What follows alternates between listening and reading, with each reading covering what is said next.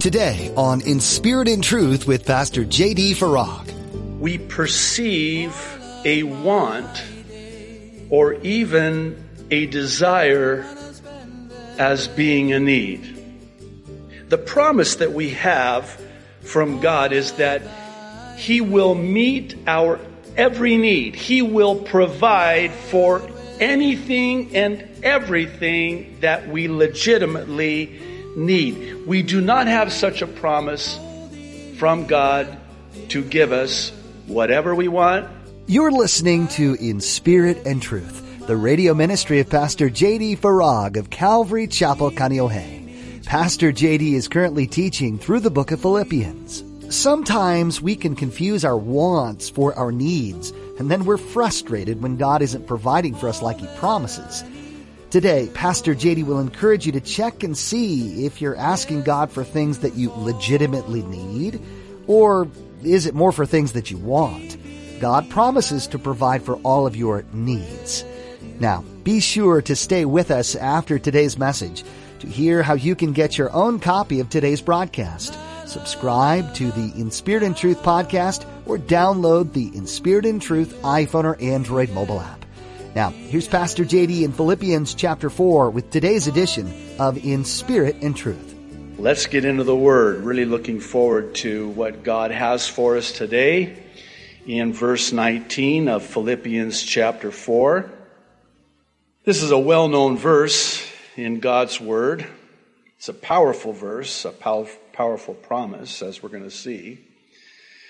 The Apostle Paul says, by the Spirit, "And my God will meet all your needs according to the riches of His glory in Christ Jesus." I want to start a little bit differently today and begin by asking a question. The question is this, and think it through. Can you recall a time in your Christian life when you had a legitimate need that God, for whatever reason, did not meet? Let me ask the same question in a different way. As you think back over the years that you've been walking with the Lord, can you think of even one time where you found yourself in a place of legitimate need and you cried out to the Lord and prayed and asked, and God just, for whatever reason, did not meet that need? Notice that I'm qualifying this question with the word legitimate. I do so because oftentimes we perceive a want or even a desire as being a need. The promise that we have from God is that He will meet our every need. He will provide for anything and everything that we legitimately need. We do not have such a promise from God to give us whatever we want, when we want it, at the time we want it, in the color we want it, in the way we want it. Does that sound a little bit like a 5-year-old? It should. Now, it is true that God, in His grace, will grant us something that we want. And even more so, there are those times when God will give us the desires of our heart, but not before first placing that desire on our heart when we delight in Him, as the psalmist says. Delight yourself in the Lord, and He will give you the desires of your heart. Now, please know that that does not mean that anything we desire, oh Lord, won't you give me a Mercedes-Benz? Sorry, I had a flashback. In other words, it's not whatever you desire, God is going to give you the desire of your heart. No, God prior puts that desire on your heart and makes that desire a delight. And then when you delight in Him and that desire that He has put on your heart, He then gives you the desire of your heart. That's how it works. Now here's the thing. God will only give us that which we want, that which we desire, and certainly that which we need when it's according to His will and in His time and for His glory. And that's what we're going to talk about today. Actually, this is the source of much in the way of misunderstanding on the part of God's people. I know for myself, and you'll forgive the self-reference, but early on in my Christian life, I found myself many times just really not understanding why it is that God would not answer some of my prayers, especially when I had so many promises in God's Word that said that He would give me that which I had asked. I think it comes when we misunderstand the promises in God's Word, of which there are many. One has counted over 3,000 promises in the Word of God. Think about that. But some of those promises, I would even venture to say many of those promises, come packaged with specific conditions. They're conditional promises. Example, one that we just saw here in Philippians chapter 4 earlier, in verses 6 and 7. The promise is this, that we have access to this peace that only God can give. Jesus said, I come to give you peace, not as the world gives. This is the peace that only He can give. Paul describes it as this peace that surpasses, see it as bypasses your mind, which says everything around you is anything but peaceful. So it bypasses, surpasses your human understanding and comprehension and sets up this guard around your heart to keep you at peace in spite of what's happening in your life. That's the promise. But there are 3 conditions that promise is predicated upon. The first of which is that we are to pray about everything. Second, we are to thank God for anything. And if we will pray about everything and thank God for anything, then we will worry about no thing. That's the conditional promise. Here's another one, very well-known proverb. We memorize it, we sing it, we have it up on our wallpaper, we have it up on our walls in our homes. Proverbs 3, 5, and 6. Acknowledge the Lord in all your ways, lean not unto thine own understanding. Trust in the Lord with all of your heart, and here's the promise, He will direct your paths. I like the translation that renders it this way better. He will make your path straight. See it as He will straighten it out. He will straighten this mess that you're in. He will straighten it all out. He will work it all out. He will direct your steps and straighten out your path. But there are, again, 3 conditions to the realizing of that powerful promise in God's Word. First and foremost, we are not to lean on our own understanding. And isn't it true that when we don't lean on our own understanding, we do trust in Him with all of our heart? Because we can't trust in our own understanding. We don't have any understanding.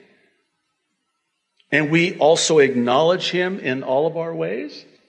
And when those three conditions are met, then the promise is realized. And such is the case with the promise before us today.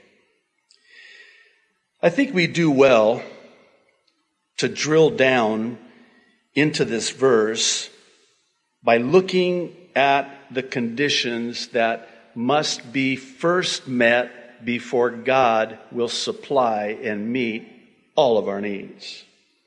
I think in so doing, we'll have a better understanding of just how powerful and profound this promise really is.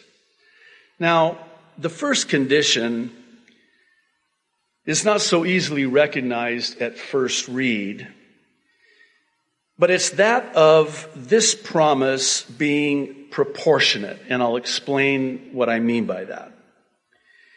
This promise is not a blanket promise, and I say that by virtue of how Paul, with specificity, notice, says, "My God will supply all your needs."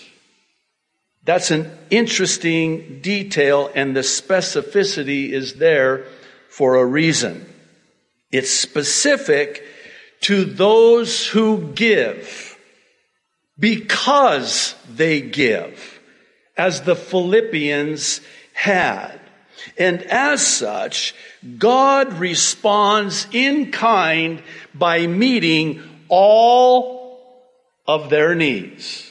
In other words, proportionate to their meeting Paul's needs, so too did God meet all their needs according to the riches in Christ.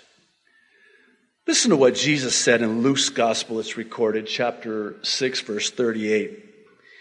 Notice how the emphasis is on the proportion, the portion. The measure that we use, Paul says, will be the same measure that is used when we receive. The measure we use, the gauge we use, the amount, the portion we use when we give, that will be the same portion that will be used when we receive. Now listen to what Jesus says. He actually takes it a step further and raises the bar, if I can say it that way. He says, "Give, and it will be given to you. A good measure, pressed down, shaken together," let it settle, get more in there, and then keep pouring until it's running over, and it will be poured into your lap. Oh, I like that. "For with the measure you use, it will be measured to you." Now, I know that this is chiefly in the context of financial giving, financial support, but please, make no mistake about it. This is a principle that applies across the board when it comes to our giving and when it comes to our needs and when it comes to God supplying, providing, meeting all of our needs. Now, there's something else here that I need to point out, and it has to do with Paul only writing this to the Philippians. This is interesting. I point this out because this specific promise was not written to the Thessalonians. It wasn't written to the churches in Colossia, or certainly wasn't written to the Corinthians. It was only written to, by the Spirit of God, the church there in Philippi. And don't think for a second that the Philippian church was wealthy. They were not. It could be argued that they were, in fact, very impoverished. And it's for this reason that their giving was both done sacrificially and generously. So much so that Paul, it's one of those places where the Apostle Paul is sort of, in a sanctified way, shaming the churches. Listen to what he says to the Corinthian church in his second epistle, chapter 11, verse 8. He says, I robbed other churches, the church in Philippi. I think it was pretty strong. It's kind of like I stole from them. He didn't steal, of course. It was freely given. But I think he's trying to make a point here. I robbed other churches by receiving support from them so as to serve you. That's what I mean by a sanctified shaming. Can you imagine? You have to understand, too, that when these letters were written, they were delivered to the church and read aloud to the church. Could you imagine being in church that day?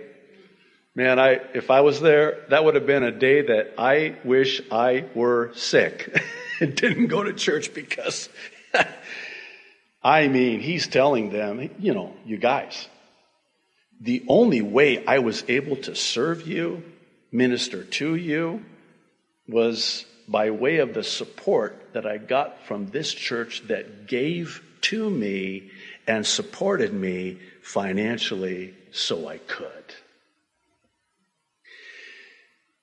I'm keenly aware that this second condition may seem like a firm grasp of the obvious, but it's important nonetheless. Whatever that need is, must be good. If it's not good, God's not going to provide it. I say it as simple as that.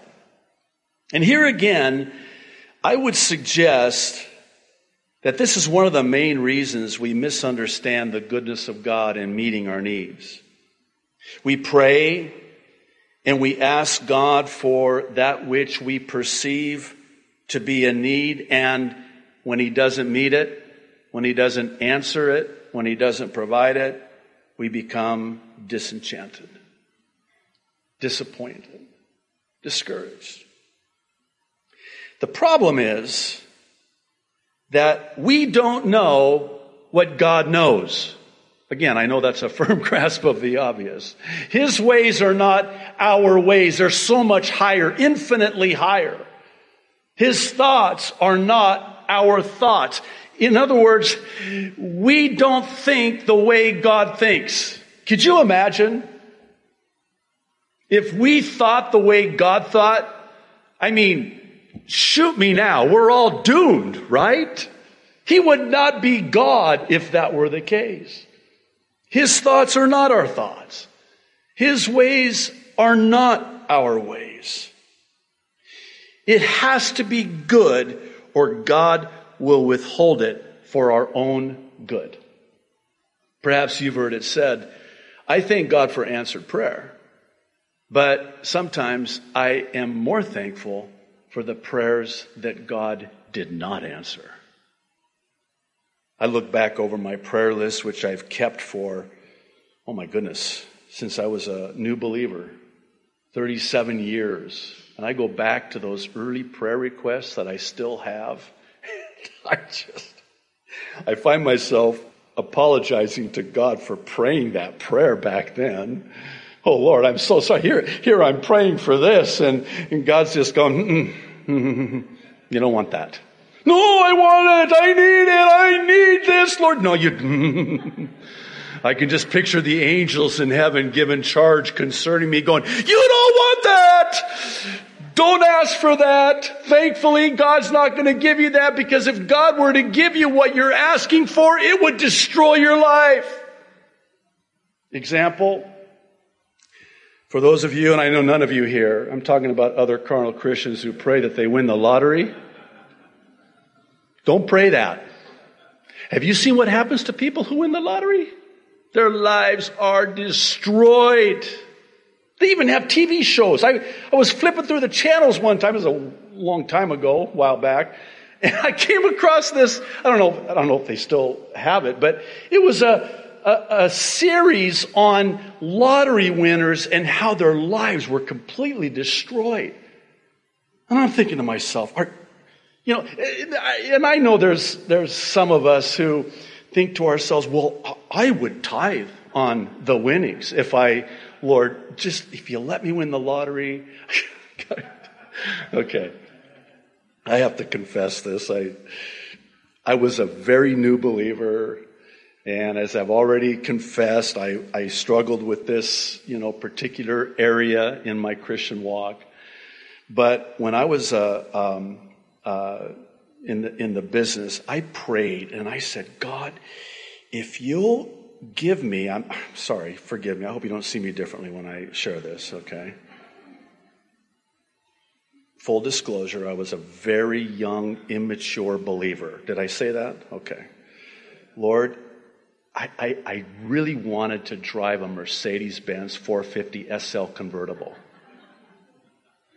I prayed. I said, God, if you'll give me a Mercedes-Benz 450 SL, I will take people to church. Oh, come on. Come on. You've prayed similar prayers, haven't you? You haven't? Let's close in prayer then, because